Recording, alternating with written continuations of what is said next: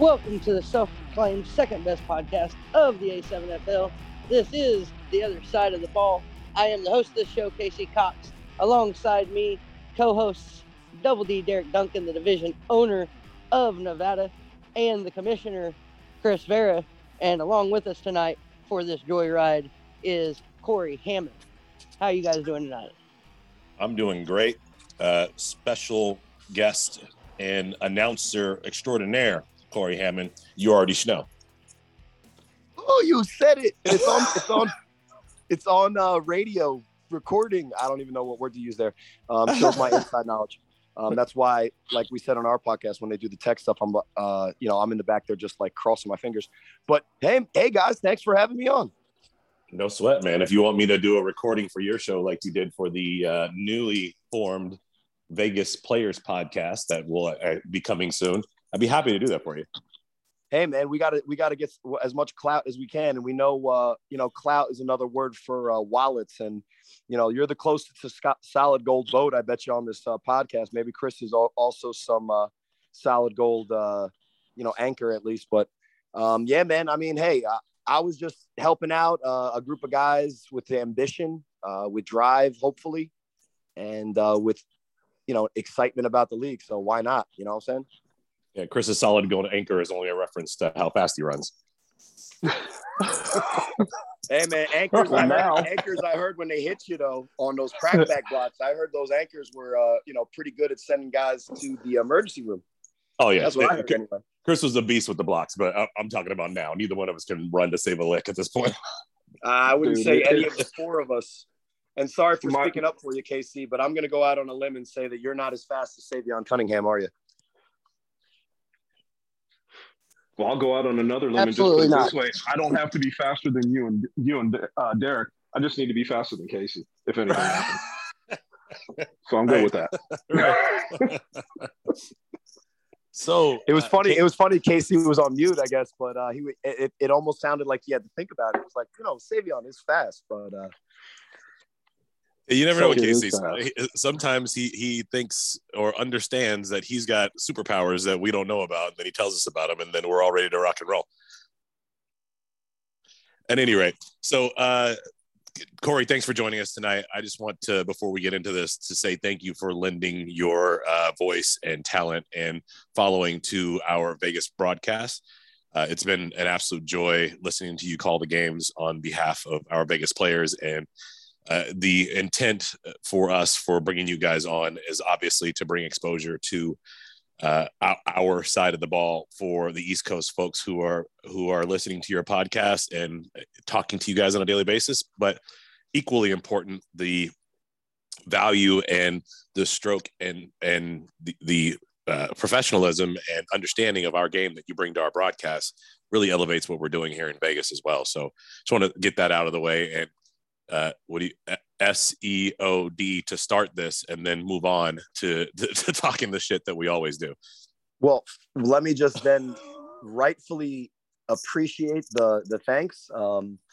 I think you know better than anybody, Derek, that I would probably do this whether you told me I was doing great or not. So I definitely appreciate the validation. And let me just apologize for all the time that I'm taking away from my great partners in crime with Matt Ryan, Rob Fabian, and even my guy KC, who was in there, and I was talking all over everybody. But we just I think what we try to do is we always do our best. By that third game, I was talking with Jermaine from the Over the Top about where I started to go with the nickname thing, which is just my curmudgeon of my inner self, like one of my many characters that I have to fight back, I guess. But it's always great to talk football, and thanks for the pleasantries, and fire away. Let's go. Right on. And you're amazing. So let's rock this. I want to start with asking you, Cory, seeing now the Kryptonite roll out, we'll say 80% of what their probably completed roster is going to be, but by the time we get to week 3, kicking off January 8th at Bonanza High School, 10 a.m., 6555 Del Rey Avenue. what did you think of the constructed roster and what they were able to do against what seemed to be an established team with a bunch of all-stars slapped together at the last minute? So so the kryptonite you're saying, right? Yes, sir. I mean, I was impressed. What I wanted to get in, and what's funny is if you listen to our 3-on-1, we were covering the kryptonite, a lot of the players on it, and specifically how, Anthony Wilkerson, RTC, kind of fit into what seemed like a core group that kind of was already there. And the one thing that I didn't get a chance to kind of fight back on was the mistake bowl, series of drives in the third quarter, because it was awesome to see that game on both sides. But what the kryptonite did in the first quarter is almost show that U style A7 of hurry up offense. Don't let the defense breathe. We're going to dictate the pace on offense. And it was great to see. And Darnell Richardson calls himself smooth, whatever. I've been going with Lex Luthor, we'll pick whatever is better. But my guy at quarterback has that real, ingrained DNA of that flag culture where he's on the move. He's constantly moving. I made the reference that he looked like Tyler Murray, the 2-year-old with your phone, the toddler with your phone type of quarterback. And he does have that Fran Tarkenton style movement, which I think is actually really effective in our league. And it starts, as a good baseline, and I am a little jealous of it. Let's be honest, guys, we were talking about before the call, running and stuff, but what he's able to do is kind of make up for some of the deficiencies that I saw in their offensive line when we take a look at what they were doing on the offensive side. Yeah, you called his offensive line a turnstile on the podcast. Now it's an entertainment honesty show. Honesty. Right. It's an entertainment show, but what I got a sense of is, the way that they seem to use RTC in the later parts of the game. Now, I was being a little bit critical because when you get in that point in a football game, you want to run down the clock. But obviously, you give credit to the positive results most of the time. I didn't necessarily like the way that they achieved the result, but when you think about it, if they were struggling to block, dumping it off to RTC is almost the extended running game, West Coast offense. We're talking about West Coast football. Why not see some Bill Walsh, infused into offenses that these guys probably don't even know who that is. Right. And credit to the coaching and the offensive play calling to understand where they were in the situation, how they weren't being successful with up the middle handoffs or, dive left, dive right, to switch that up, let like they had a choice, let the rush in and then dump it off to RTC for what would be a fake screen, but a screen nonetheless. And it worked very well every time they did it. Yeah, and then they were also. I would like to see them with a little bit more too, from watching them and watching their quarterback run around. I'd like to see a little bit more of their wide receivers on comebacks and somebody coming back, somebody going deep. Because he really didn't have a target. I'm watching it from the sidelines. I'm sitting there watching this kid scramble around and watching him having practically nobody to throw the ball to that's in his face that he can see and get the ball to. Nobody. As soon as they started that scramble, man, everybody was beat. And unless he was we were talking about it on the sidelines too, Smooth was saying, what do they expect me to do? Throw off my back leg every time? And that's the situation that he has. So I'd like to see some movement with him and some guys coming back to the ball rather than everybody just staying deep like they were. Yeah, and let's touch on the nickname real quick. So Cory, it's not just Smooth that calls himself Smooth. That's literally his nickname, and everyone who knows him as Smooth. But you are more than welcome to come up with your own Lex Luthor nickname for him. But that is his known name around Vegas, and dude's a real cool cat. And the whole nickname thing. It just goes back to in this league, there was always a guy that kind of was the guard of like what you were called in this league. And it was LJ Smith, one of the original announcers.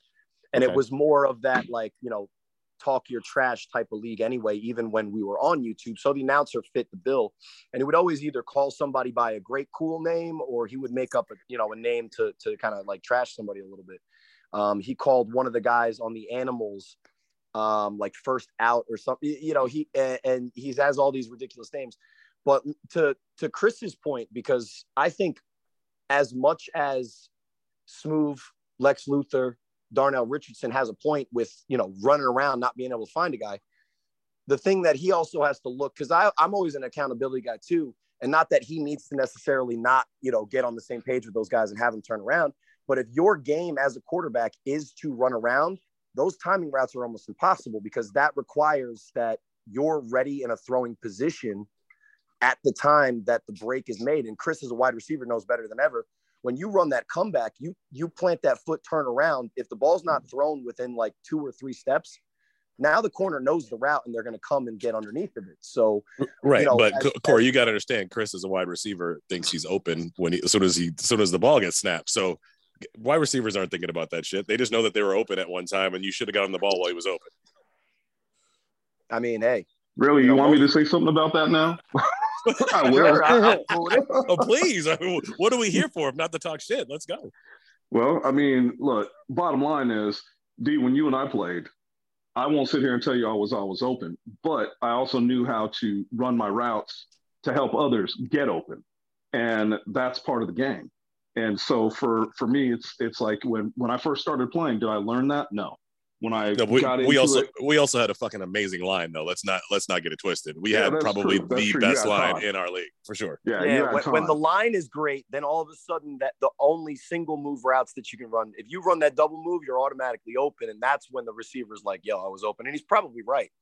But to Chris's point, to just finish it, if Darnell is going to be that back and forth type of quarterback, then what they need to work in practice is the true scramble drill. Exactly. When he's rolling to his left, if guys are running deep crosses all the way to the other side of the field, then he's, just sitting there with just the green rock with no Superman to take away from. But if he's going to play that game and they're going to continue to play that way, I think the camaraderie and the chemistry that they probably already have, because KC, correct me if I'm wrong, the Kryptonite do have a flag history with each other, excluding RTC, right? No, yes, with RTC. Mm. Yep. Oh, so that even makes it better. But the thing for me is that when we were talking about their offensive line before, I was going to mention their defense at times. We saw it, and you saw Dom Smith make a great return, but we also saw him on a couple of those returns holding that thing like Deion Sanders when he had a clear run, right? Forgetting that, guys are actually going to impact you in the body, and for them to get away with no turnovers that way was great. And Rob was talking about the mistake bowl in the third quarter, but the rest of that game was just back and forth, whether the offenses were figuring out what the defenses were doing. Then the defenses adjusted. The Gold were trying to figure out who to put in at quarterback, and sometimes it was working and sometimes it was not. Let me just say it's a no-no for no-no, but that's my guy still. You're a very good baller, but you can't be calling whatever you were calling and taking my guys out that were balling. But the Kryptonite, yeah, so I actually got so Cory, before we gloss over that, I actually got the word on that. Jeremiah, their primary quarterback, went down and was on the sideline with a concussion-like symptoms, so they did not allow him back in the game until the second half when he cleared protocol. Yeah, he let's not say that he did actually get in and throw to a nice little swing pass. And my guy is Gentile from the Force 2. No, he's not. He's brand new to the league. He's in. He will be in rookie conversation going into the pro season. Well, that guy showed a couple of things. Obviously that touchdown, but even on the couple of the other plays.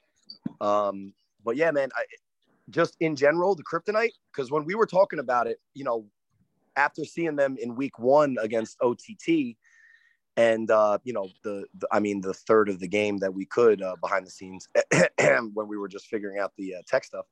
Right. But, we were thinking, the Kryptonite, they have some things, but they definitely got to figure this out. Well, from week 1 to week 2, we saw a Herculean jump. And I think, those guys all did great, but I think no better example than number 5 for them, number 36 for the Forces, RTC Wilkerson, the MVP of your guys' division. Yeah, so Casey, I wanted to get your take on seeing RTC in a Kryptonite uniform and playing with a more rapid, loose offense versus the structured run game that the Force carried last season. What did you think of him in that fast dash offense? And I thought he was great. I thought he fit excellent into it. Me and Vince actually had a conversation after the games. Vince, the coach of the Kryptonite. Yes, and he was like, so what'd you think after you saw what I put together? I said, man, when we saw you kind of somewhat put together, all of us kind of went, what are they going to be? I said, this week after I saw you, I said, if your offense continues to do what it does and Wilkerson fits into the offense the way we think he will and the way he should, then you guys are going to be a dominant force in this division for the fall season, most definitely. And I said, and I'll go one better. I said, but, you know, you're getting ready to come up in 2 weeks against the predominantly, you know, dominant team here for this division, for this season in the Pit Bosses. I said, honestly, I think if you guys' defense can come together over the next 2 weeks, you guys and the Pit Bosses are going to put on the game of the season for the fall. And it's either going to be a shootout or it's going to be a blowout. And I think that'll all depend. And I told Vince this, I said, it'll all depend on if your defense shows up and can stop that Pit Boss offense. Because I can guarantee you their offense is showing up and their defense is showing up. So you've got to be able to show up on both sides of the ball to be able to compete with them. But if you do that, it's going to be a hell of a game, and it's going to be the game of the season. Well, let me just throw out here as well that the Kryptonite turned in their roster for our jerseys and pants order that we're doing, and added to that was yet another Force All-Star. So I'm not going to make it public until the submission is actually official, but he gave me a sneak peek of what he was asking for. So I don't want to put that out there until I know it's real and he's registered. But if he comes as well, they bring another dynamic element on both sides of the ball, a special skill player that we haven't talked about very much on air at all, but a guy that I've seen and paid very close attention to on the field. So I am very happy to see what the Kryptonite's doing in the fall, but my concern is what will they look like in the spring, because half of their guys are from the predominant team in the Force, and they might keep one or two, but most of them are going back home to play with the champs, I would assume. Well, the situation too, coming off of that, Derek, and Casey, I was listening to you, and my breakdown is a little bit different. I think that the Pit Bosses are the most dominant team right now that we have playing in the fall. I think that for Kryptonite, and no knock against them, they've got a lot of catching up to do. I think that for them to really make it a game, as we were just talking about with their offense, their offense showed us a little something, and I think the return game showed us a little something. I won't hang my hat on that, although I had a comment on that. But anyway, we'll keep that between me and the returner. But the bottom line is when you're looking at them as an overall squad, and I think that the weaknesses that they have right now is getting over the play that they have for flag and really bringing their play into the A7FL. I think that it's going to take them a little bit longer to really solidify as an offense than a defense.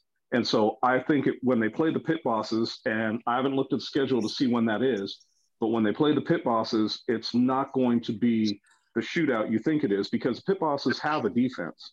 The Pit Bosses have a little bit more right now than what I would say Kryptonite has. And Kryptonite has to bring themselves together a little bit more before I can make that comment and say that it's going to be a good competition. And you know what the Pit Bosses have that it translates to all football? It's, even flag, as you guys talk about sometimes, and Chris, we've talked about, you guys would have in your past, if you had A7, played A7 because what you turned your flag leagues into. Without a doubt. And what the Pit Bosses have is the trench warfare. When you watch their game, we're going to watch how Trey Robinson is doing flashy, awesome things. We're going to watch how they do, very similar spread counter option, mixing, spread offense with wing T type of, offense, even the arena influence, which is going to get that misdirection and good running lanes. But what you're going to see that separates them from me is that their offensive line, when you see that snap, which obviously isn't the snap, it's just the quarterback second kick, set, go, they surge forward. And their defensive line, they surge forward. That Madden cam that we were doing in some of the broadcasts, you saw Robert Burns just there. And there was nothing OTT could do on their little sweep play that they tried to run, because it was not blockable. It was not, it was not advanceable. And anything that they tried to do was basically bottled up and thrown in the trash, because the pit bosses are playing on the trenches in the same vein as the best teams in this league have figured out how to play. So that's what I think the Kryptonite are going to find out in 2 weeks is that, Smooth, Lex Luthor, he's going to be running around all over the place. And he's not afraid to, throw it up there. So Cory, let me just say maybe, right? So I agree with you. The pit bosses have the best line play we've seen in the fall so far, and they are on par with some of the elite I don't think anybody disagrees. Right. But what we didn't see out of Smooth and the Kryptonite is their traditional offense that they run when he is at quarterback because they didn't have time to practice together yet. He has in his arsenal a fast-moving, quick throw offense that if you have a great D-line, it completely neutralizes. So that would be interesting to see that matchup, honestly. Right. But I will say speaking of that, well, hang on real quick. Let me promo it. Speaking of that matchup, 12 p.m. Las Vegas, January 8th, Bonanza High School, Pit Bosses versus Kryptonite, the very next game, the very next set of games coming up. So I'm excited to see it. And so is RTC Wilkerson, and so is RTC Wilkerson, who had a private conversation with me on Facebook Messenger, and he was saying he's looking forward to seeing Pac, seeing Trey, seeing Tone, and seeing what he can do personally against that Pit Boss D that's getting all the attention. Well, it's an interesting piece to bring up when we're talking about that, Derek. What you just said about Smooth and his offense. There's a couple of plays that he tried to make, and we talked afterwards a little bit, and he says, "Look, if my receiver turns around when I want him to, that's a different play." And I agree with him because the ball was thrown. You guys have seen it was thrown to the receiver. The receiver didn't quite get his head around just yet for that play. But we got to keep one thing in mind. Packer likes to press when he knows the wide receiver. And I think that when you look at these games, and Cory, you and I spoke about this, this is a one-on-one type of situation. These are all, you're manning up for the most part. And if you're pushing and forcing that quarterback into making bad throws, the wide receivers can have their head on a swivel, but DBs have to have their head on a swivel too, because they're going to be able to catch some of those bad throws. And what I see out of Pit Bosses, and I'll give them, their due, because I think that Bartley has really put it together for them on their defensive side. Every so often you see them, they don't just rush 3. Sometimes they bring 4. And when you see that pressure, those quarterbacks don't know what to do except eat the ball. Nobody wants to throw off their back foot. So my question mark is, how can that defense put them into bad situations? And Smooth was really good with what he did. He ate the ball when he knew he didn't have anything there. And I think that he's going to have to do that quite a bit going against the Pit Bosses, because I think that they have enough on defense to kind of, I don't want to say totally kill what they have on offense from Kryptonite, but there's got to be another player that comes in, another receiver that comes in to show something there for me to say, yes, it's going to be a good game. And to your point, Pit Bosses are averaging giving up 9.5 points a game this fall. So there's a lot to be said about what their defense is capable of. I won't put them on par with some of the other conversations that are going on in my head right now. But the fact that they've held 2 teams, and one of them, the OTT with Savion Cunningham, to 6 points last week, and Savion was not very effective on the return. They actually took heed and maybe listened to our podcast and said, when we gave them the note and say, look, you need fast tacklers. You can't just throw out anybody out there if you're going against a returner like Savion. So they've certainly showed through the first 2 weeks that they are the class of this division. And obviously Kryptonite pulling all of these things together and having the success that they've had in short notice, after now having a 3-week break to work on all of these things. If they take these 3 weeks and get serious about this January 8th game, it is going to be fire. It is going to be hard fought. And I don't necessarily think the Pit Bosses are going to put up another 50 burger on somebody with the way Kryptonite actually controls the ball too. They can move the ball where these other guys couldn't, and they're giving the ball right back to the Pit Bosses every chance they got. Well, I heard Cory talking. I heard their podcast, Cory, and I was listening to it. I didn't get to listen to the whole thing, but you guys were talking about shit talking. Man, wait until that game, because both of those teams do nothing but talk shit all game long. Right, and you've got the half of the championship team on one side of the ball, and the other half of the championship team on the other side of the ball, now going against each other with different quarterbacks. It's going to be lit and so much fun to watch. I cannot wait to hear you guys call this game. Chris, obviously you and I running it as we do, but to hear Casey and Cory vacillating and over, and I would say salivating over what's happening on the screen. I can't wait. It's going to be amazing. I'm not going to lie to you. I'm not going to lie to you. I wish I could wear a microphone on the sideline. We can't televise half the stuff that I hear on the sideline. Oh, for sure. That's how bad the shit talking gets on the sideline. They're keeping it quiet because they know what's going on, but they're keeping it quiet. And some of the stuff that's going on the sidelines, and some of the back and forth for on the field stuff that I know you guys can't hear up in the booth, and I know you can't hear on the podcast. I mean, on TV, is just priceless. I mean, some of the stuff that was going back and forth in some of these games just had me laughing. I couldn't. Some of it, I'm walking the sideline chuckling because I'm like, I can't believe he just said that. And it's one of those things that if we could do a kind of like we're doing the podcast and not having to worry about the stuff that comes out of our mouths, people would be interested in hearing that shit talking, because it is good. It's not just, it's not your mama jokes or anything like that. Some of it is really good. And some of it's the stuff that you're just like, wow, damn, okay, you brought that out. Now let's see what happens. And it goes into the next play. Cory sounds to me like we need to have a Veracast going on for the A7FL fall, and let Chris have his own broadcast on a different channel that's on cable television. So all the stuff that gets aired can actually get aired, because we're not trying to catch the $325,000 fine. I'm out. Hell no. I'm out too. No, I'm out. And it would get ratings, let's be clear. But I also think in a world where Deion Sanders shows up in his first ever meeting with his new team and makes it about himself and has to put it out on Twitter and Instagram and TikTok and all that crap.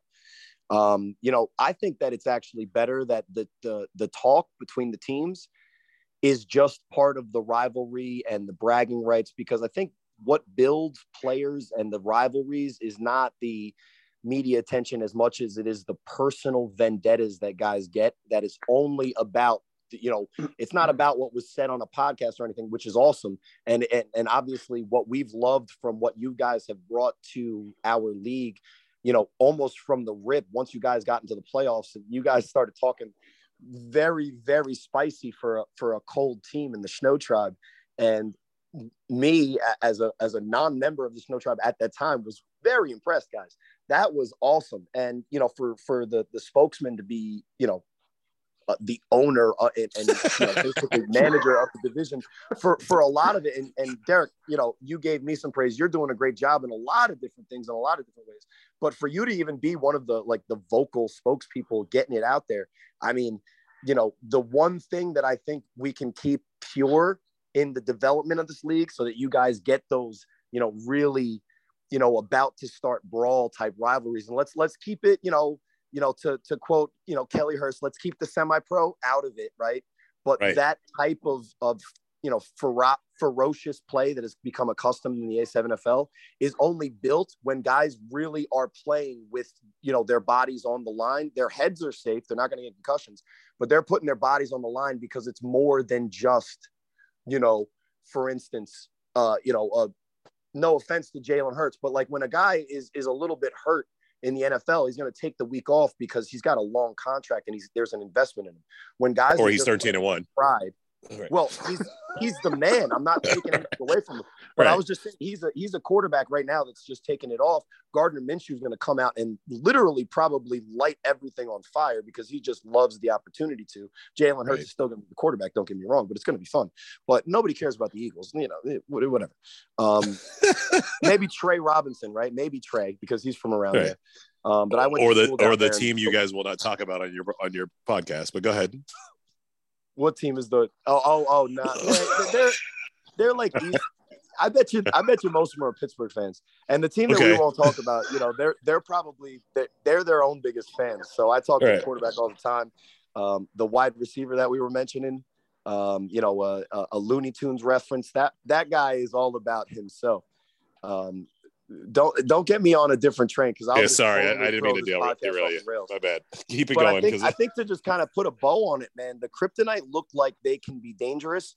And the great thing about week 1 to week 2 for me, look, if a team's DNA is flag, then on defense, they're just going to have to tackle. And when it gets to that type of game and we're talking about all this shit talk and all this high intensity stuff with no helmets, and you're looking at a guy in the face telling him all this kind of stuff that isn't allowed on the broadcast because we would be down $300,000, you're going to have to tackle somebody. You're not going to be able to reach and touch their hip and then it's good. You're going to have to, with your body, bring another man down against his will. And that's what we're going to have to find out about the Kryptonite, I think, is the biggest question, because they clearly have the skill and they have a maybe the best player in your guys' division.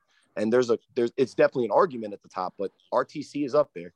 So the Kryptonite. Wait, hold on, Cory. Cory, you said it in your podcast. I'm gonna call you on this. Good. Actually, I think it was Rob that said it. I think we saw RTC make a couple of business decisions in that game. No, would you agree? What I said, and I wanted to point out, and I do want to be clear, the game was out of reach. So what I said is that on that play, he played for the Forces and not the Kryptonite, because my guy Pat Dixon, on the first time, he lowered his shoulder and said, "I'm here to play tight end the right way." And RTC has been playing great defense for them. In that game, I think he made, upward of 5, 6, 7 tackles just on his own. And as a running back guy, to show that kind of effort means that he's kind of all in. The game was out of reach, but if you look at the replay on that last touchdown that Pat Dixon scored for the Gold, my guy was as still and as smooth and as motionless as a pond at 3 a.m. somewhere in the depths of a Vegas vacation. Like I said, it was a business decision. I believe he was. Decision. I believe he was. I was standing on the sidelines right in front of that play. I believe he was pausing and trying to mimic his player card. So don't worry about it. He'll be fine. Speaking of failure to load, everyone that was calling the game, we had the guy that's nickname was Knox but had no name listed. Can we just finish the joke that I was trying to make over and over again? Is that the guy from the Replacements? Are we not supposed to talk about who he is? Do we just want to let him go and just not even bring any attention to him? Because my man was dressed like he didn't want to be known, didn't give us his actual name, and just said Knox, as if he was like. It's kind of like Pac-Man Jones when he played the Jamboree. Yeah, the no number and hoodie on, so you couldn't tell who he was, but you saw a very nice close-up where you could see his face, and you're like, "Oh, I know who that is." Should I say it or should I just leave it because this is your guys' podcast? I'll say what you want, man. I'm not hiding anything. I didn't see Kurt's face, but as soon as I saw the hairline, I knew it was him. Oh, yeah, exactly. So, and shout out to Curtis Jones. I saw that he was in charge of the down marker for the Pit Bosses last week. I'm not sure why he didn't play the game, or maybe they just didn't need him and he's taking a break, but I saw him rocking the down marker for us. I want to say I think he was hurt. Okay. That's sad. It's not my place to say on a podcast what's going on with my guy, but I think part of my character will say that he really was very confident that it wasn't a necessary thing for one of the MVPs to grace the field with his prowess against the opponents that they were against. He pulled a big Rob Fabian and won't play against the six-pack, is what you're saying? I mean, he literally was on our podcast saying he doesn't do that, but got it. For the character of our show collectively, I'm going to say yes. So, all right. So let's roll into the other two games coming up in 2 weeks, just to kind of preview them, not give any predictions. We got a lot of things going on. So I want to talk about the third game before we talk about the first game, and that is going to be the Insomniacs versus the Gold. So the Gold showed a lot of flexibility throughout that game with Jeremiah going down and having a backup quarterback who actually was capable of moving the ball. And the Insomniacs, again, looked like they didn't have it together. I want to get your guys' take on what you saw from both of those squads that are going to be matched up in Game 3 on January 8th? Well, I could start with saying that Jeremiah is definitely a pretty good leader with what he does, especially with being the quarterback. I think that he got, I don't know how he hurt his back, but he hurt his back in the first week. And I think that in the Jamboree, that is, and I can't remember how he did it, but I think that had a little bit to do with what happened to him last week as well. But I think that with him, whether he's on the sidelines or whether he is playing QB, it's going to help him. And what I mean by that is when he's standing off the sidelines, he sees a lot. And you're right, the quarterback that goes in behind him is pretty good. And I think that they have an opportunity to really put some points up on the board. What I'm not sure with the Insomniacs is truly their offensive line. The quarterback isn't bad, but their offensive line is my question mark, and not from the standpoint of being bad, because they're not. I think it's the youth. But the other side of it, too, is just what the wide receivers are doing. In some of the plays that I was watching, I really wasn't noticing, and this is going to sound bad, but I really wasn't recognizing the routes that they're supposed to be running. I was questioning what they were doing, what the wide receivers were up to. And even on some of the run plays, I hate to say it, but some of their wide receivers look like matadors with the ole, letting the guys run right by them.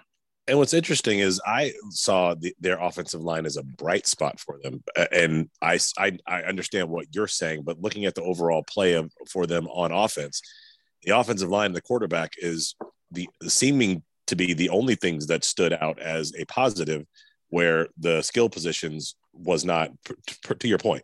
Not to say that they won't get it together. I know that they had obviously in the offseason decimated with the cutting of Rashad and him taking all the players over to the Hunters and having to rebuild that. And they're going to use these next 3 weeks to really come together as a unit and help these guys understand how to play this game. And I know that Coach John Wood is spending some extra time with these guys, especially on the defensive side of the ball, to get them ready to go. And I'm hoping that shows promise, actually yields positive results, because otherwise they could potentially end up 0-6 again, just like they did last fall, but with new leadership, with Donnie Bunak, God rest his soul, being gone. Coach Q right now is really at the bottom looking up, and I'm hoping they can pull it together. My take would be a couple of things. Their defense, none of the guys that are in the positions that they're in ever make an effort to get on the other side of the neutral zone. I've seen their defensive tackles, defensive end, linebackers, corners, whoever it is that's on their defensive side of the ball, they're all of their first 3 steps in any offensive play against them is backwards. And that's really amazing, because when the pit bosses played them, whatever zone they were running, the deep left third zone of whatever their pass coverage allowed over 200 yards to Trey Robinson, throwing to wide open, completely uncovered receivers. And I don't know what they're trying to do, but when you don't know what, zone to call in a 7-on-7 league, what you do is you're going to just play aggressive, play man coverage, try to heat up the quarterback, see what you can do. Because one thing that stood out for us as the broadcast team, we saw Dustin Kane all over the field. And if they use their size on the D line and use Dustin Kane as like a missile attacking the offensive, whatever strong side, right side, whatever keys or, tendencies you see from an offense, if you use the aggression that we saw from Dustin Kane to get him on the other side of the ball, you might start seeing all of those mistakes that these teams that are getting pressure on them, like OTT threw 5 picks because the pit bosses put on pressure. The Insomniacs, we're saying that their offensive line wasn't doing a great job blocking, but there's a little bit more to the scheme, in my opinion, that messed them up there. But when there was pressure, Iriarte's throwing it to the other team. Pressure makes all quarterbacks worse. It does, we could talk about the greatest of all time that's ever played football in most people's minds. And if you get pressure on that guy, he's pedestrian. So for me on defense, they should just scrap whatever this complicated system is that's giving up 50 points on average ish, and just go with something that's a little bit more aggressive, a little bit more vulnerable, which might be okay because they're giving up 50 anyway. And if they start making it a situation where the team that they're playing against is maybe scoring more points potentially, but not doing it comfortably, then that's going to lead into those unforced errors, which are equalizers. And then on the offensive side of the ball, what I kept seeing from Iriarte is when he's confident and at the back of his drop delivers a pass, whether that's his receivers knowing what routes they're supposed to run, whether that's the scheme of his offense failing him because they constantly are shifting out of a wishbone into a twin set. And I don't see, 3-step routes. I don't see any combinations that are sending guys into different spots that, attack the defense. When he was throwing the ball on time, I think he was probably closer to 50%. When he was having to look then dead in the rush, he looked like he was completely unconfident, lost all confidence, had no chance of doing anything for his team. And I saw Cunningham making some plays out there when he was getting the ball in his hands. This league is more about giving the playmakers a chance to run around because guys are going to miss tackles in the open field than it is about throwing the perfect pass after a 5-step drop and a guy does a double move down the field. So Iriarte shows that he has what I said is the posture of a quarterback, but we'll see if he's able to make the decisions that an A7 NFL quarterback has to make on a consistent basis to be successful in this league. Well, and to your point, the thing that they did the best throughout the game was when Iriarte decided to run the ball.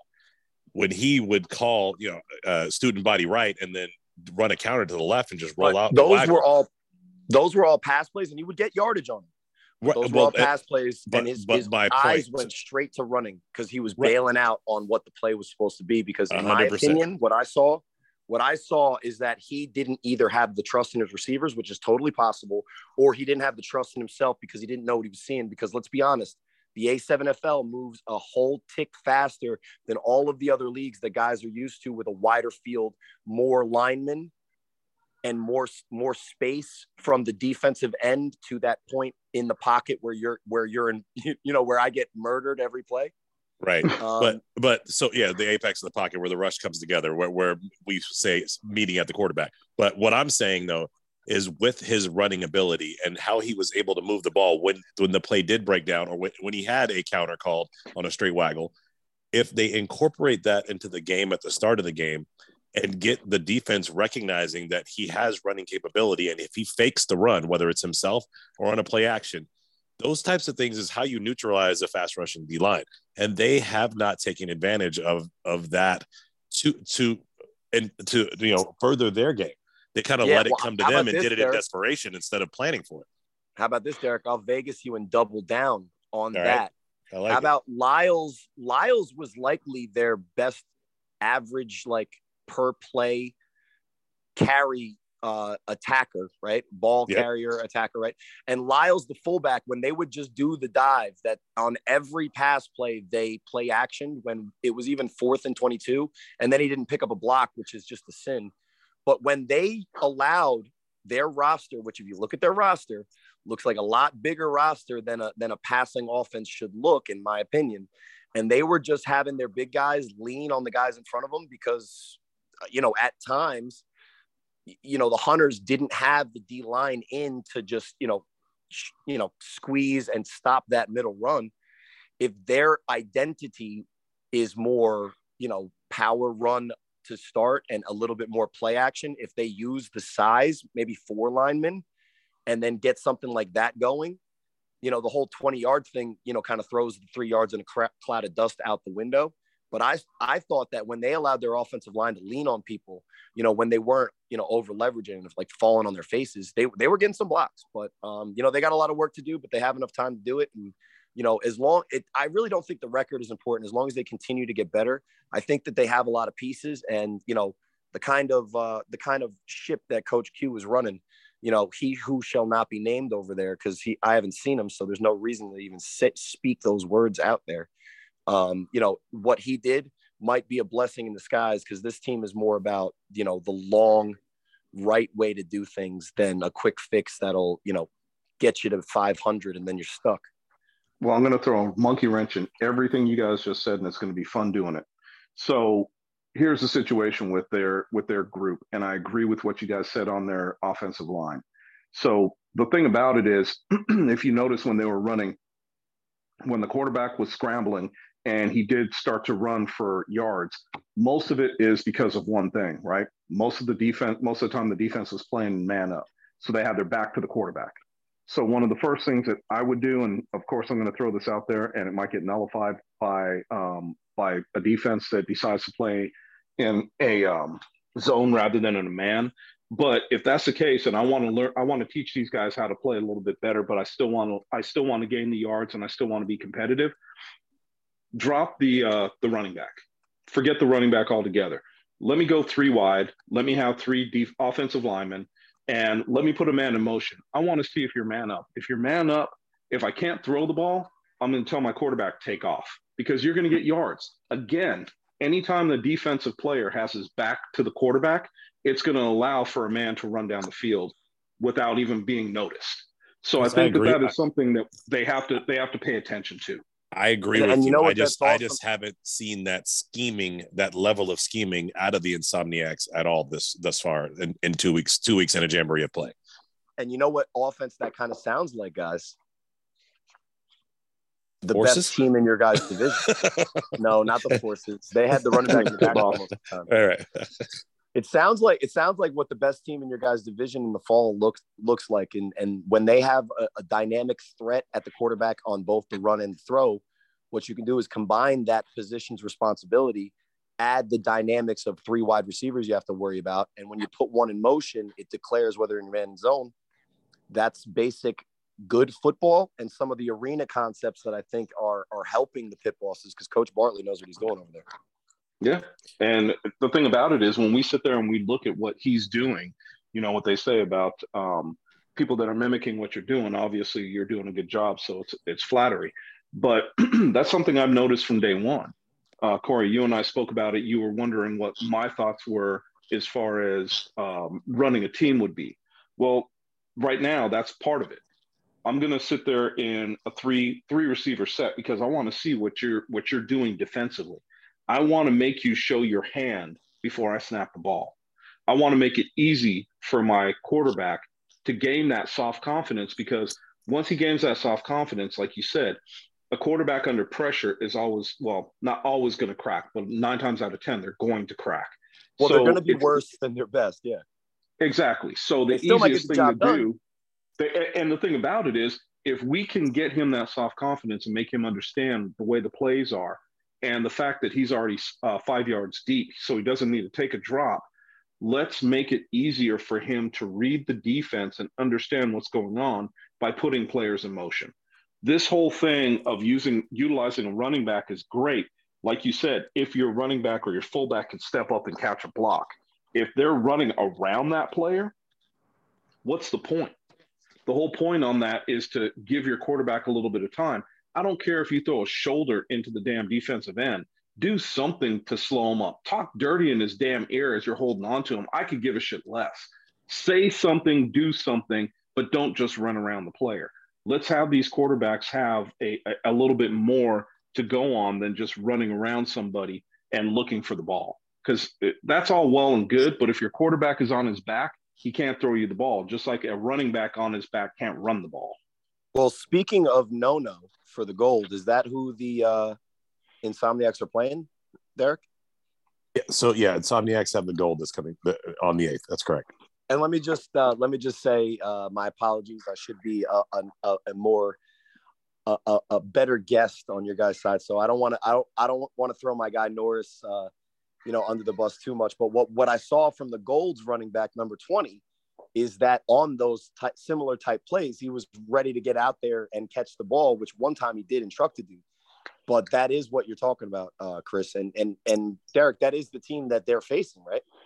That is correct. So they're really interesting to me because they're 0-2. But if you look at their point differential, it's -4. And for the Kryptonite, for the Kryptonites who have lost to OTT and the Hunters who only beat the Gold by 1 point, For those two teams to be so close to where the 0-2 Gold are, it's interesting to see where they're kind of lining up. And as they continue to get better, and I think Jeremiah Reeves kind of reels in like what the roles should be for most guys. They're a team that I think has the talent and as an expansion team, let's say in this league, they're not incapable of playing great football, which we've seen. What they're learning how to do is win in this league. And over the first 2 weeks, they're just this short in both of their games. And I would say one of the biggest thing, and, maybe for this whole division to realize is huge, maybe even the whole league, because even teams from Jersey get this wrong, is you have to practice those 1-point conversion, 2-point conversion plays. Because if the Gold convert 2 or 3 of those conversions, they could have beat the Kryptonite with the same amount of output offensively that they put out there.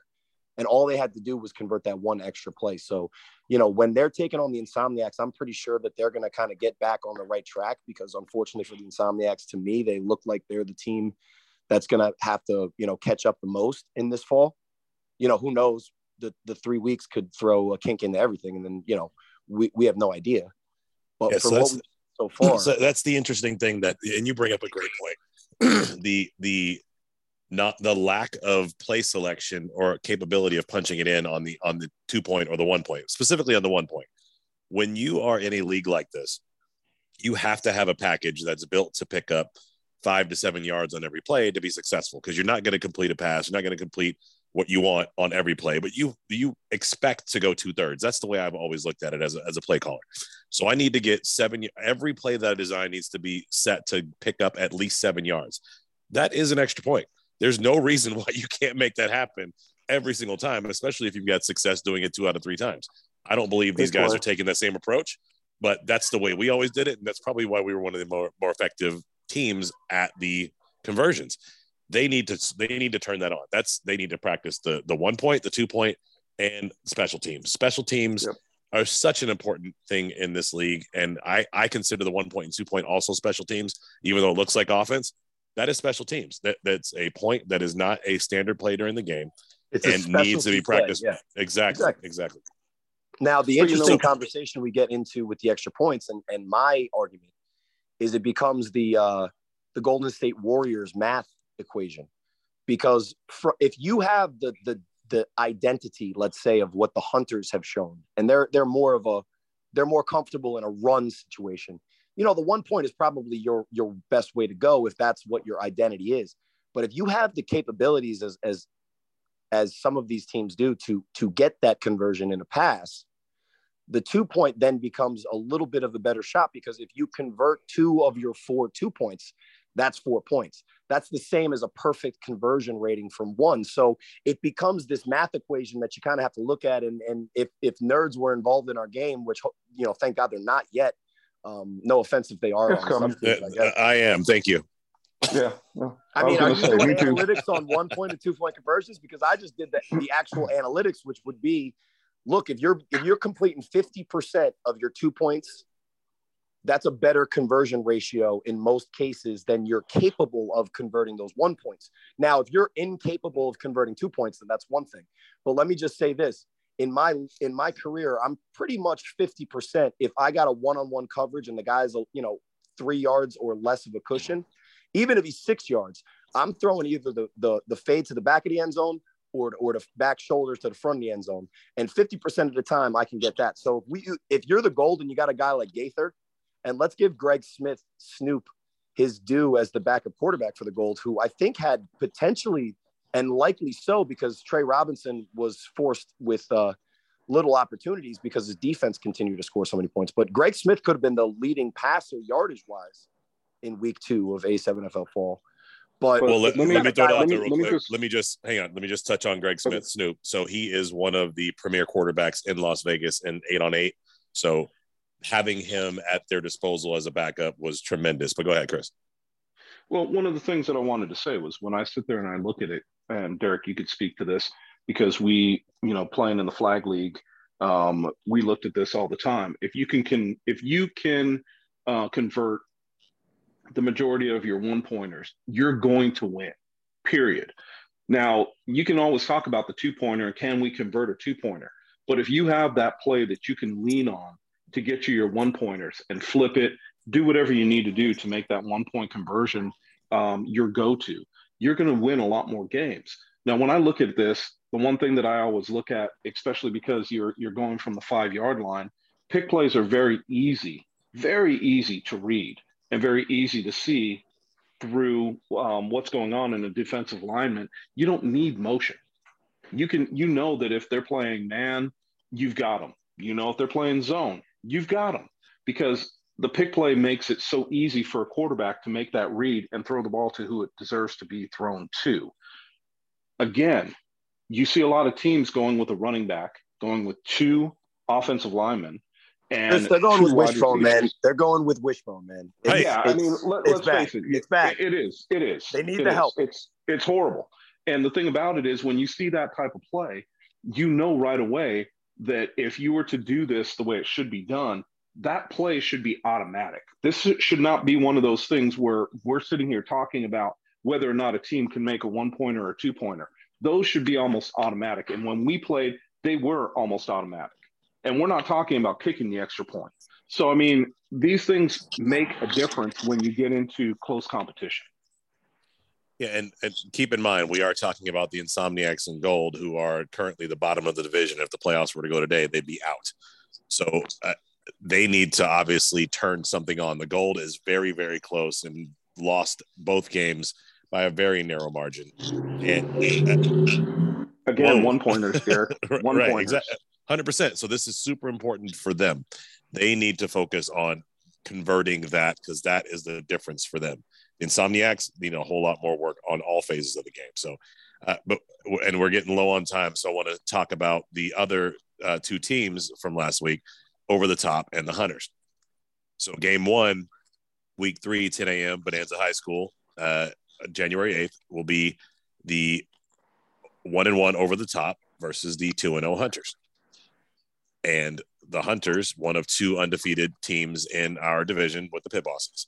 So a lot of good things we saw out of the Hunters. Obviously, they continue to win, and they're continuing to grow as a team. They've been doing this without Rashad Davis, who is, Cory said not to be named, but I'm going to keep bringing him up because he's been the topic of conversation on the majority of our podcast. And he should be back. Absent and not there. His voice has been heard. His been back. Play has not been seen.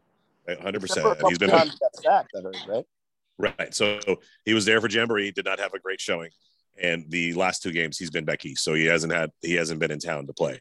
He's supposedly back for the 8th. And with or without Rashad, the Hunters are a very dangerous team. K-Uno, Kwame Southall, that dude is balling out of control and putting a stamp on the division and putting his name in the conversation for MVP as well, without what might be their best weapon at his disposal. You know, it's interesting, too, because I had a conversation with K-Uno after he got hurt, and it looked like it was just a strain, thankfully. But we had a conversation. We're sitting on the sidelines after the game, and I was just talking to him about the possibilities and what he was seeing as a quarterback. And I told him a few things that, you know, he really needs to look at.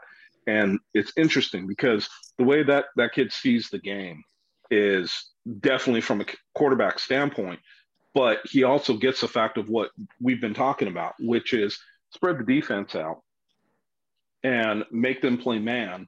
And then it is a quarterback option. You can sit back and throw the ball, or you can take off and run the ball. And as we've seen, this kid can run. You know, this kid is not a one-trick pony. This kid can run the ball. He knows what he's doing, and he is a field general, which I love. I love to see a quarterback take control of the huddle, take control of what's going on, but he also takes control of the sidelines. And his coach said as much, and you saw it when I was walking on the sidelines and I'm talking to him, and he's listening. He's paying attention to the game. He's paying attention to what's going on. And he comes back and asks his coach, you know, hey, what'd you see on that last play? Where was the safety sitting? What were the corners doing? It gives him his keys that he needs to read. And I think that it's just a matter of time before this team is really, you know, they're not bad, but it's just a matter of time before this team really starts to gain momentum and starts being a force. And no pun to the force. But that's going to screw us up the entire life we're going to have together, isn't it? Look, we say can force, say whatever the hell we want on here. The force is killing me every time I say their name because I'm not necessarily talking about them. Right. The team has now been called by the Baltimore guys the Forces. So that's the team. And then when we use the other word, we could just get away with it. But I will say this about the Hunters, and K Uno has played great. But the offense that they are asking us to watch has not been. And look, you can do the wishbone, but when you do the wishbone and you hand it off to the fullback, what you should be doing, and Rob would pause me in a second, but you should be doing a ride with the fullback, 100%, and then carrying out the either the option fake or the student body fake type quarterback sweep that they're doing. Most of their successful plays were ad-lib plays by their, elusive and electric quarterback. The two great highlight runs were the worst designed plays I've seen in A7, unless you're just basically saying, look, we're running student body right. It worked in 1910. There weren't cars then. We're just going back in time. And if that's what you're saying, then that's great. Just let your running back find a seam in the defense, cut it all the way back, which I don't think we would teach any of our youth football players to ever do because it's just not the right way to play football. But in the A7, if you're just a superior athlete, you can get away with it. Now, the passing potential of this team is evident that their quarterback was throwing it to their receivers' hands. But when you're saying that your formation is wishbone, all of the routes that you can run are completely cut off because there's a lot less space to work with because you're all starting in the same spot. You're all in the middle of the field. So what we saw is that they had 2 completions, even though, I think 6 or so passes were catchable.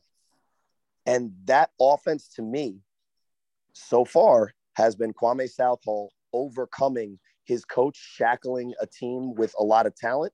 And I don't mean this as disrespect. I would prefer, some of the earlier points that Chris made and some of the ways that you can still do the same types of things, or at least have your quarterback doing the proper steps and fakes for misdirection and a wishbone so you can get it, at least take advantage of the defense playing on their back, on their heels a little bit. But it's going to be interesting to see in a game where, the Hunters look like they're going to be a competitive team for sure. But if they run up into a team that wants to play tough defense in the box, stops all the running plays, and then cuts those lanes off for K Uno, and they have to pass the ball, I don't think the quarterback's incapable or the receivers aren't able to catch or do some things. But I think that if you're going to be practicing wishbone all of the time, your defense better stop the other team from scoring because you're going to have to play that style. Because if they have to come back from a touchdown or 2, they're not going to have the same kind of output that we saw Greg Smith have for the Gold, which are 0-2, but were able to come back against Kryptonite, even though they were down at times by a full 2 scores. Damn, but not really. 1910? Really? We're going back to leather helmets? I mean, student body right has not been a feature or a staple in offenses since well before any of us were born, I would say. And I don't know about all that, man. I'm a lot older than you think. But that's what I'm saying. Like, none of us really here can claim that we have any idea, as advanced in age as we may be, some of us, and I'm still on the field, so I seem older, but I'm actually relatively a young man if I were to retire, which is the funny thing about sports, I guess, and football in general. But I mean, I like what the Hunters have shown, but let's say when they face the pit bosses, are they going to be able to run wishbone the way they've shown the first 2 weeks against that defense? No, not at all. No, not at all.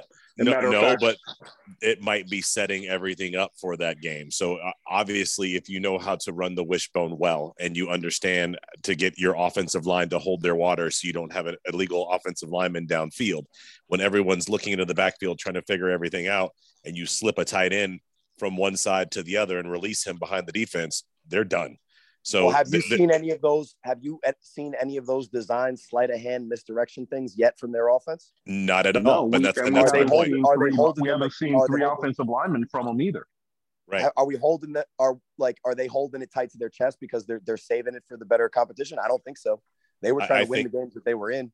I think they're holding it tight to their chest because they haven't figured out and practiced enough together to execute that, quite frankly, yet. And the fact that they're winning without having to go to that is a testament to what they've done so far. But to your point, against the pit bosses, putting up 50 points a game plus on average, it's not going to hold up.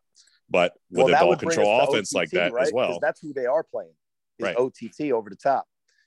And, a lot has been said. Now, the game that was their first chance on national television was against the class of the division. So that's always a tough go round. But, for as great of a player as Savion Cunningham is, that team is in like a really tough spot for a team that, is going to have to convert pass plays. And you guys know where I'm going with it. OTT, the biggest part about OTT with them and with Savion, love the kid to death. He's not a polished receiver yet. And when he does become one, if he becomes one, that kid is going to be unstoppable. But the bottom line is, even with the way that they are set up and with their quarterback that I know that they, were talking about, he needs a little bit of seasoning and he needs a little bit of time with his wide receivers. The other thing that they need for OTT to really put them over the top is going to be somebody with an offensive mind that can help them kind of really put a playbook together that is going to work with the skill set that they have. And they have a pretty good skill set, but they need to have somebody that is a little bit more strong of mind and going to push them in the direction they need to go. Well, and like Cory and the rest of the guys on the 301 podcast have been doing Giving for Christmas, we need to give them confidence in their quarterback play. They were rotating quarterbacks left and right because they didn't have anything going. And as Cory said multiple times, if you've got three quarterbacks, you've got zero. Yep. And they have one particular guy, and I don't know who it is, that G said it should be their quarterback and is the guy that they want to run with. And I said, G, this is our fall season. Instead of rotating guys in and out, you should be keeping him in the fire, helping him understand how to play the position, make sure that he understands the reads, and coach him up during the game instead of swapping him out. To hell with what guys are saying to let me in, I can do it. No, that's not the goal here. The goal is to get the quarterback that we need educated to the point where he can compete next week or maybe in this game. But that sounds like somebody I remember that I met when he was 19 years old. Right. But you guys know how it goes. You guys know. I'm how not mentioning any names. Right. I was not a great quarterback in 19. It wasn't Derek Duncan. We've heard that story. But for OTT, you know how that goes though. It's nice to say that this is our quarterback.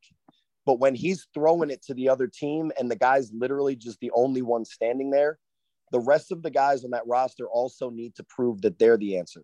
And you have to have somebody in there that's capable of testing to see what other receivers can do. To be fair to Savion may or may not be a polished receiver. But if he doesn't have a quarterback that can throw him a slant Cory, on time. But you gotta understand something though. When Derek just said it, wide receivers are always wide open. We've heard it from them. They're the divas of the bunch. Hell, I used to be one, I know. The fact of the matter is you have to understand play. You have to understand what you're trying to do and what you're trying to accomplish. Now, you can do it the right way and you can do it the wrong way. What I saw from OTT right now is them trying to do it the wrong way. And when the situation allows itself with their quarterback that they pulled really quick, because let's face it, how many interceptions were thrown? And it wasn't just by their starting quarterback. It was by almost all of their quarterbacks that went in. It was 5. They threw a pick. So let's be real. If you're going to start a quarterback and you're going to live and die with that quarterback, then you have to make sure that you are playing to what he can do. And that's something that took me a season with Derek. I had to understand what his capabilities were and what I needed to do for him to make sure that he was in the best position to succeed. And then we started to succeed once I understood that. Derek, am I wrong? We took about a season before we really, really started to click as an offense. Right. So we showed everybody what we could do at the very beginning, but it wasn't until we started gelling it as a unit and everyone's capabilities. And, I had to tell you guys, look, guys, I can run fast. We know this, but I can't run left and make a cut. So all of our plays that are designed for me to roll left, they're all pass plays, but nobody can know that. And having everybody understand that if I'm rolling left, it's just a waggle and not to break down and to start expecting me to run because it's not going to happen. It's just out. Everybody knew that. So if I rolled out to my left, I was going to drop and throw the ball. If I was rolling to my right, chances are I was going to run. But as a group, once we got that going, we were unstoppable. And that's a situation where literally I knew when he rolled my side, because I played predominantly left side of the offense. When he rolled my side, I would act like I'm blocking and then take off because I knew he was going to throw the ball. But that's the situation that I'm talking about with OTT. G is understanding his role a little bit more, but he's got to come full circle and understand, look, it's all nice to be friends and everything else, but that's after the game. That's before the game. During the game, what I say goes. And this is a situation that we're in. We've got to run and understand what our quarterback is capable of doing and start to play to his strengths rather than just saying, this is what we want you to do. So I think it's going to take him a little bit. And I've seen what this kid can do, and I've seen the kind of arm that he has. He needs to be coached up a little bit more, and he's going to be good. But it's just going to take a little bit of time and somebody to work with him. And they got to trust him. And I think that could be said with a lot of the quarterbacks in our league and a lot of the receivers as well. They just have to understand the nuances of playing the game.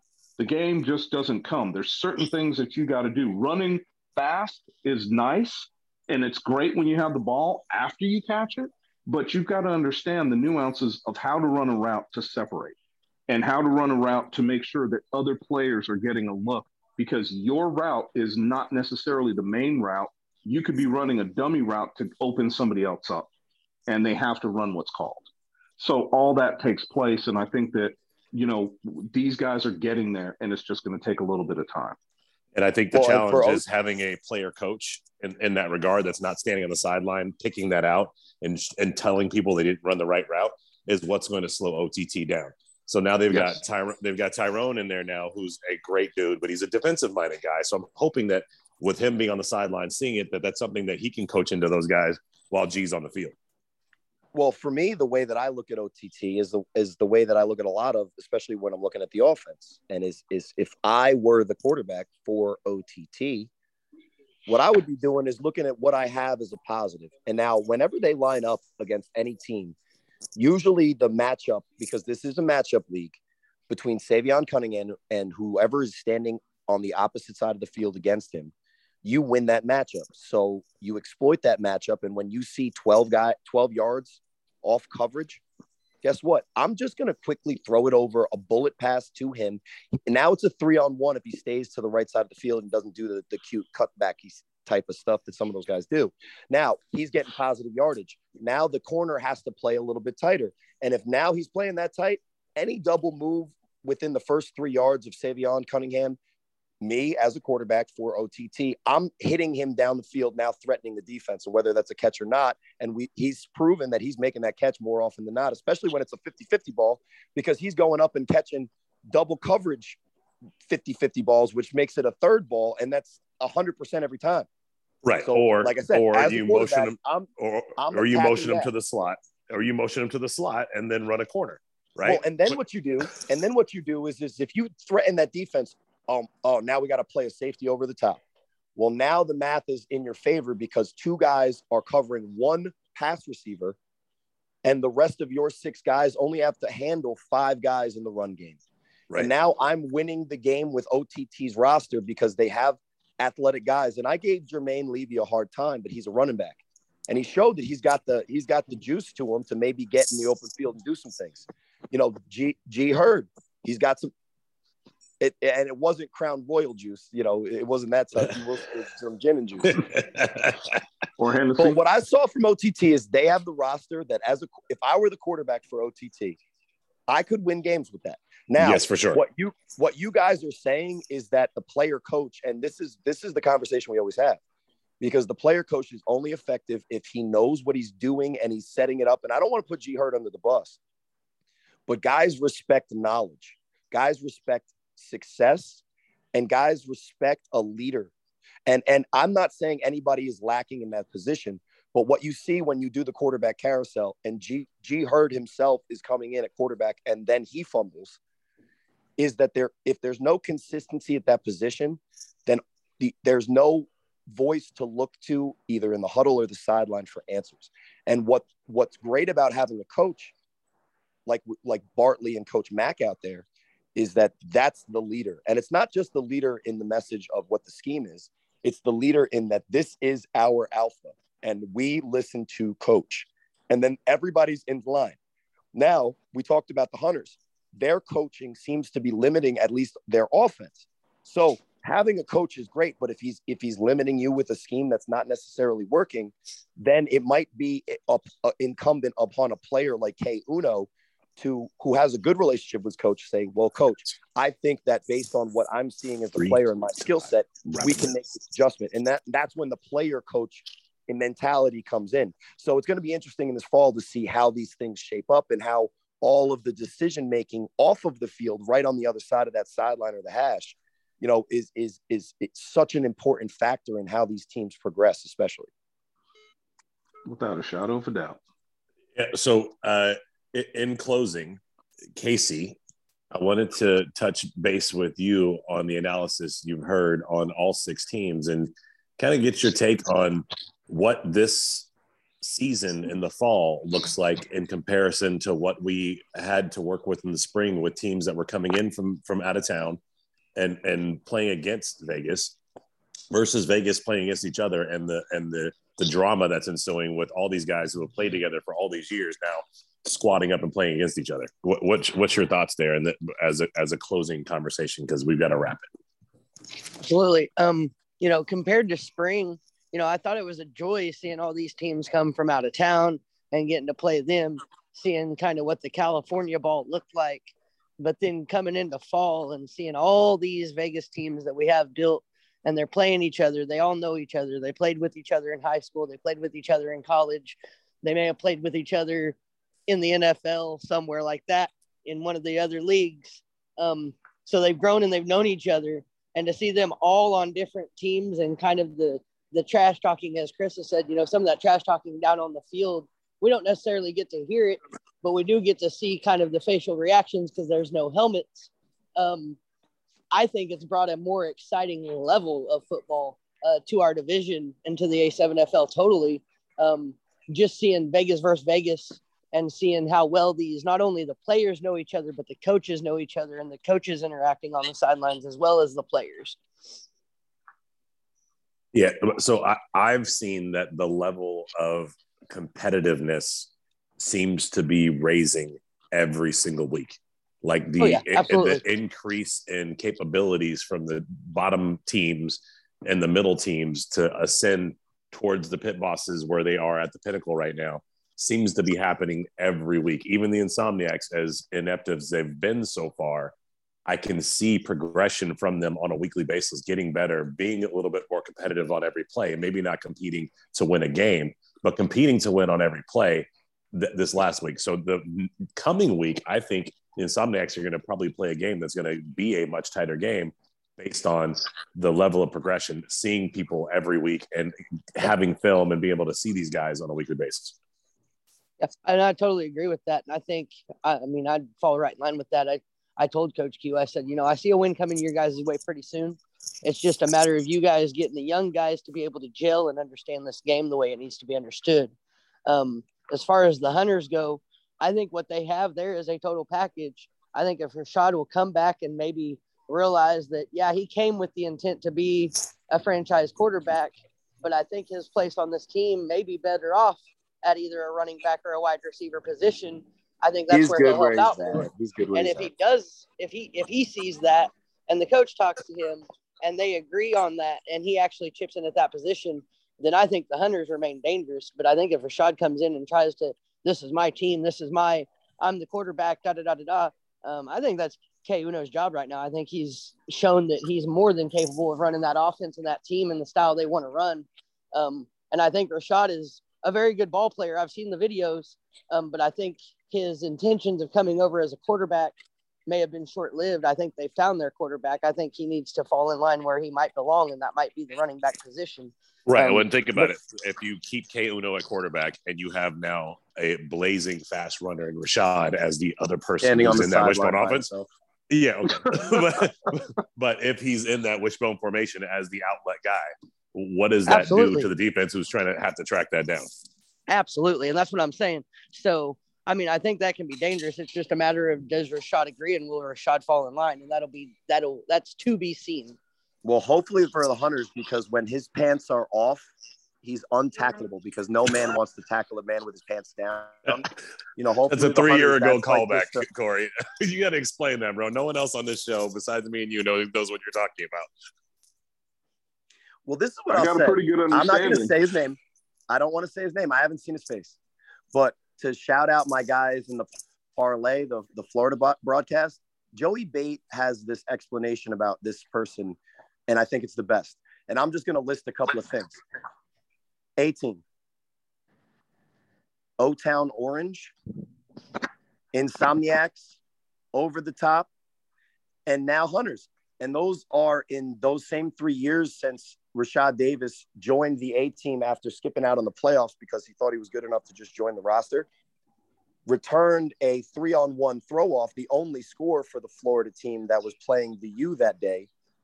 But maybe one of the reasons why, and you can all check the tape on YouTube. It's the 2021 Final Four, the Patterson U versus the Tampa A-team. And my man scored on 3-on-1, which was electric. And it was one of the greatest things I've ever seen in our league, and maybe most entertaining. But his pants did come down. So, you know, as the four of us men in a tackle league, no pads, I don't know. Maybe give that score to him when they're up 70. But since the A-team, they were once the champs in Florida, and last season they were 1-4. In 2022, the O-Town Orange, they weren't able to field a roster because of some certain things that may or may not have happened. And in 2022, they didn't exist. In 2023, they're coming back. Shout outs to Coach D Lane. Then we would fast forward to the Insomniacs, and Coach Bunak is a great man and a great person. And we could talk about that at another time. And then you go to OTT, and now we're here. So what we're going to do is not talk about it anymore. And if something's worth talking about, that would be great. And I would love to see that. But I have no confidence in it. And I think K. Uno is a very good quarterback. And the best place for that person is in a different time zone while the Hunters are playing games, personally. All right. Yeah. You've said it. All right. So with that, guys, I'm going to ask for closing shots because I've got to shut it down. We've got a Knights game at 7:00. Go Knights, go. I got one thing for closing. Actually, two. One is a statement. The other one's a question. So the statement is simple. Within this, now that we're kind of going with the league, within this season, we are going to see a team that shouldn't lose against the talent that they're playing against. And it's going to be by losing by extra points, because I seriously see a lot of deficiencies there when it comes to the extra points. Then the second piece of it is, Cory, you're coming in from the outside. I've heard some of your podcasts when we were just the new Vegas division. You've seen the talent, you've seen the teams.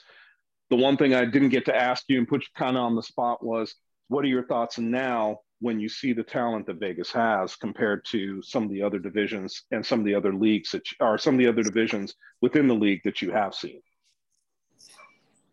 Well, I think that's a very long answer. And for all of the people that may or may not know me, even if you've just listened to just this podcast for the first time and you were just introduced to me, I think that's an answer for either a post show or another broadcast. And I'd be more than happy to.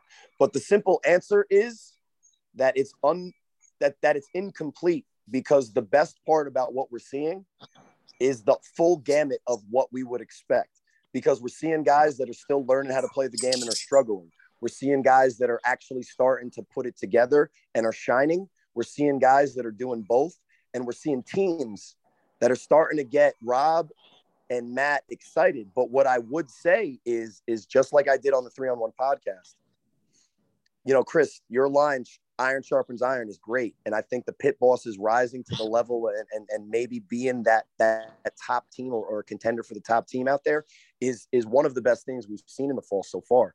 But I think from my talks with Rock Briscoe, you know, the confidence I think that Kurt has in Coach Mack and what they're doing over there, and the hidden moves that I think the forces, they're moving in silence. And I think what I wish I could see and what I think would be a better way to gauge where everybody's at is if the force were in this tournament and we could apples to apples compare what the force have shown and some of their deficiencies and that they've improved upon them. And then also that comp to the rest of the divisions, which to be fair, I think what I see from the pit boss is on the same level as all of those teams in the back end of that top 10 that we did, that little fun top 10 that made you guys think about it. But what I wouldn't say is I'm not ready to put the pit bosses right in front of the force, just like I wouldn't put the night crawlers in front of the U. So there, I think, you know, for as disrespectful as the New Jersey guys are at times, especially Rob with his very high, very succinct hierarchy as we did in our, last week episode. Right. What we are show me guys. And, right. I tried to make a comparison on our show about who Trey reminds me of. And Rob wasn't even ready to say that the best player in the fall so far, the most electric, the guy with the NFL pedigree, the guy that's shown, even last year on a team that, he was pulling things together with not enough guys, to be honest. Rob was still a little bit hesitant to say, hold up, that's who that is yet, because we have not seen him against the watermark in this league. And that's maybe not fair, but that's sometimes how it goes. And I'm just lucky that he thinks I'm good because he's seen me make enough plays that he doesn't give me a hard time. So, and I'll agree with you. And what I've been trying to express to you guys when it came to that top 10 was that the pit bosses belonged to that top 10. They had, or the LA Aces belonged on that top 10. No. No. Hang on. Yet. And That's not what I'm saying, because the top 10 was not based on last year's roster. The top 10 was based on what the roster was going to be, and what the conversation kept being when it was about Vegas. Oh, last year. And then when it was about every other team, this year. So what I'm expressing to you and to carry on to Rob and everybody else is, if you think the pit bosses had that much of an increase where they belong on the top 10, why don't you think the force had that good of an increase as well? And that's the part that's missing. It's not like the force said, you know what, we're just going to run it back. We know that we were good enough, and we didn't beat BIC, but we've got a chance to to compete next year. We're not going to do anything different but go out and get worked by BIC again. No, they've been in the lab, they've been making changes, getting better, and you will see a market increase from the force the same way you saw a market increase from the pit bosses. And you're preaching to the choir if you listen closely, because on that top 10, I was only moderating. And I was only put in the corner when I was talking trash about individual people, because Rob had to force the Renegades conversation in there.